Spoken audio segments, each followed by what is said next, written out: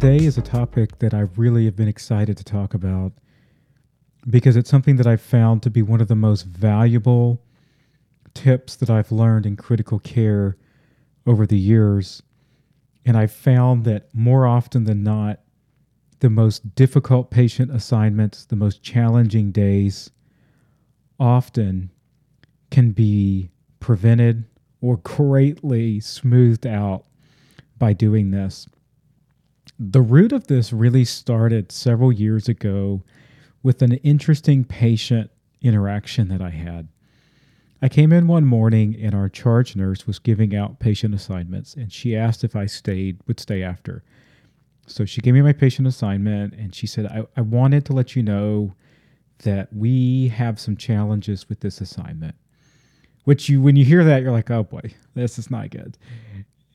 And she said, this patient's multiple days post-op. Things have not gone exactly to plan. There's been a lot of complications, but we've had a lot of issues with the family. And that's kind of all they said. They said that the nurses had been reporting that there'd been some challenging interactions with the family. They had said had been kind of rude to the nurses. And so that's kind of all I knew. So I got report from the night nurse, and the night nurse had said that a lot of things had changed. We were dealing with potential sepsis. We were dealing with arrhythmias. We were dealing with electrolyte abnormalities. We were dealing with quite a few issues, not to mention we had a patient that was post-op, and we had some post-op complications from a respiratory standpoint. And so we really were looking at a lot of things that had changed in a 12-hour period. And I went in the room, it was like 7:10 in the morning, and the patient's there, they're on BiPAP, and right next to the bed are two women, one much older and one much younger, and I don't quite know who they are at this point. So I walk in the room, and they just kind of stared at me, and I introduced myself. I said, hey, I'm Michael. How are you guys doing? And the older lady looked at me and just said, fair. And I was like, okay. And I looked at the younger lady there, and I said, how are you doing? And she said, I don't think we're doing very well at all. And I was like, okay, what makes you say that? She goes on to say, well, they said that, at this point he'd be up in a chair out of the bed, but she's like, he's got a fever, he has an infection, he's got arrhythmias. They start talking about, he was having some issues with some potassium and magnesium. And she said, I don't know what's going on, but you guys are just not taking good care of him. And that's one of those things as a nurse that's very challenging to hear when you first walk in a room, because the reality is this patient's been getting exceptional care. This patient has had every kind of intervention done exactly when it needed to happen. Everything has been done to the best of our ability. I know the nurses who've taken care of this patient. The patient's had phenomenal nurses. The patient's had great ICU APPs and physicians attending to him. And in many regards, where the patient was at, given everything that had happened, the patient was actually doing considerably well. It's hard because in that moment you want to be defensive. But something I've learned over the years is when you hear that and you sense that, to take a step back, sit down, and get to know your families. At that moment I sat down and I kind of turned the topic away from what was going on at the moment. And I said, hey, tell me how you guys know the patient. And so, I learned that the older lady there's his wife. I learned that the other patient's the daughter. And I just started asking questions like, where are you guys from? Where'd you grow up? What's this person in terms of the patient? What are they like? What do they enjoy doing? And so, it just sort of helps them redirect to something which is really important to the family, which is the patient. And so after that, we had talked for about 5 minutes, and I said, do you mind if I just take a step back before we talk about what happened last night, and let's maybe kind of walk through what's happened over the last 3 days. I said, would you guys be okay with that? And so right away they said, sure. So I walked really carefully through kind of his health history, what led to the hospitalization, what led to the surgery, how the surgery went, what went on in the surgery. I talked about the immediate postoperative care, every single thing that we did. I walked through it all. I then walked kind of shift by shift, what happened, why we did what we did. I talked about like the medications, the interventions, and I walked through up to the night before. And then I very slowly went through the last 12 hours. I walked through things like sepsis. What does sepsis mean? What were the labs we used to see the bacterial infection? Walking through, okay, here are the antibiotics we're on.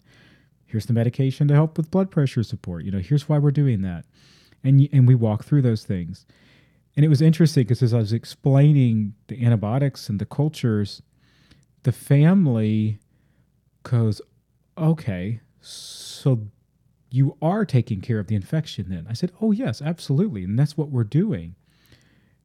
And the wife looked at me and was like, well, no one told us any of that.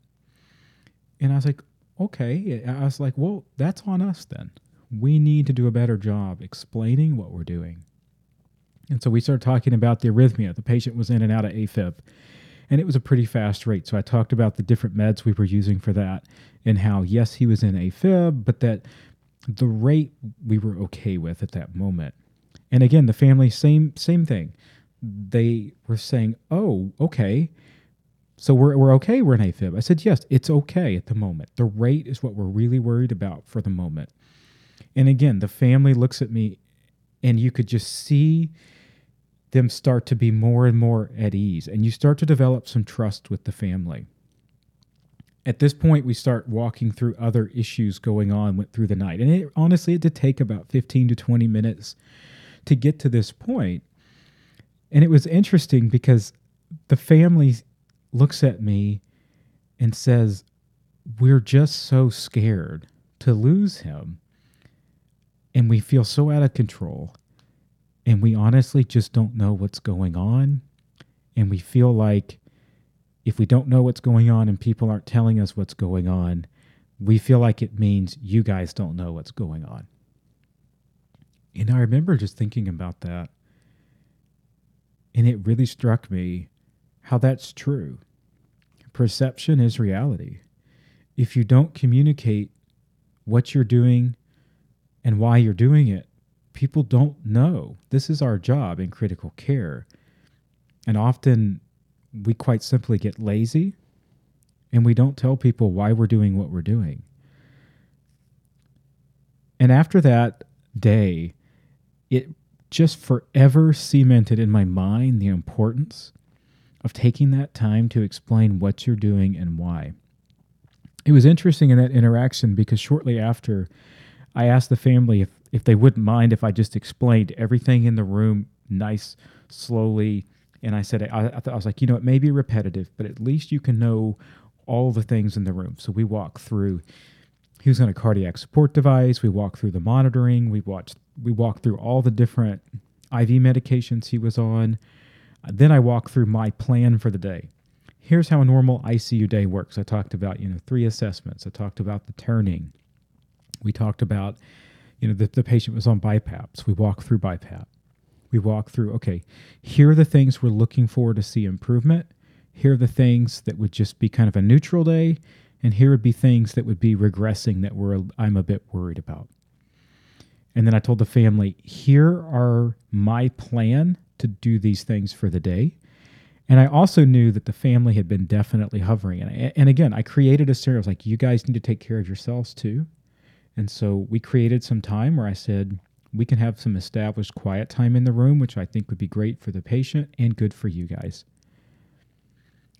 And after talking again, the family said, thank you. We had no idea how the day unfolds. And it's interesting because when you help provide structure for a family for the day, I've often found it's very stress relieving for the family because they feel like they can step outside the room for a while. And it gives the nurse and the providers a chance to have sometimes a break or some quieter time. But again, those things can't be established without setting those expectations. And this is something that I've been carrying on to this day. I really try to spend 5 minutes or so every morning with my patients, walking through, okay, here's my plan for the day. Here's some of the things we're looking to do, and here's why. And again, walking through as we do medications, as we do different interventions, whether it be the family, whether it be the patient, explaining things with the assumption that they don't know why you're doing what you're doing.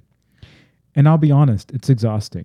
It is super draining because often as a provider of care, you just want to do your job. You just want to, in many ways, be able to go in, do what you need to do, and get out. But what really separates exceptional critical care providers from the rest is taking that time to explain what you're doing and why. Because families are stressed, families are worried, patients are worried.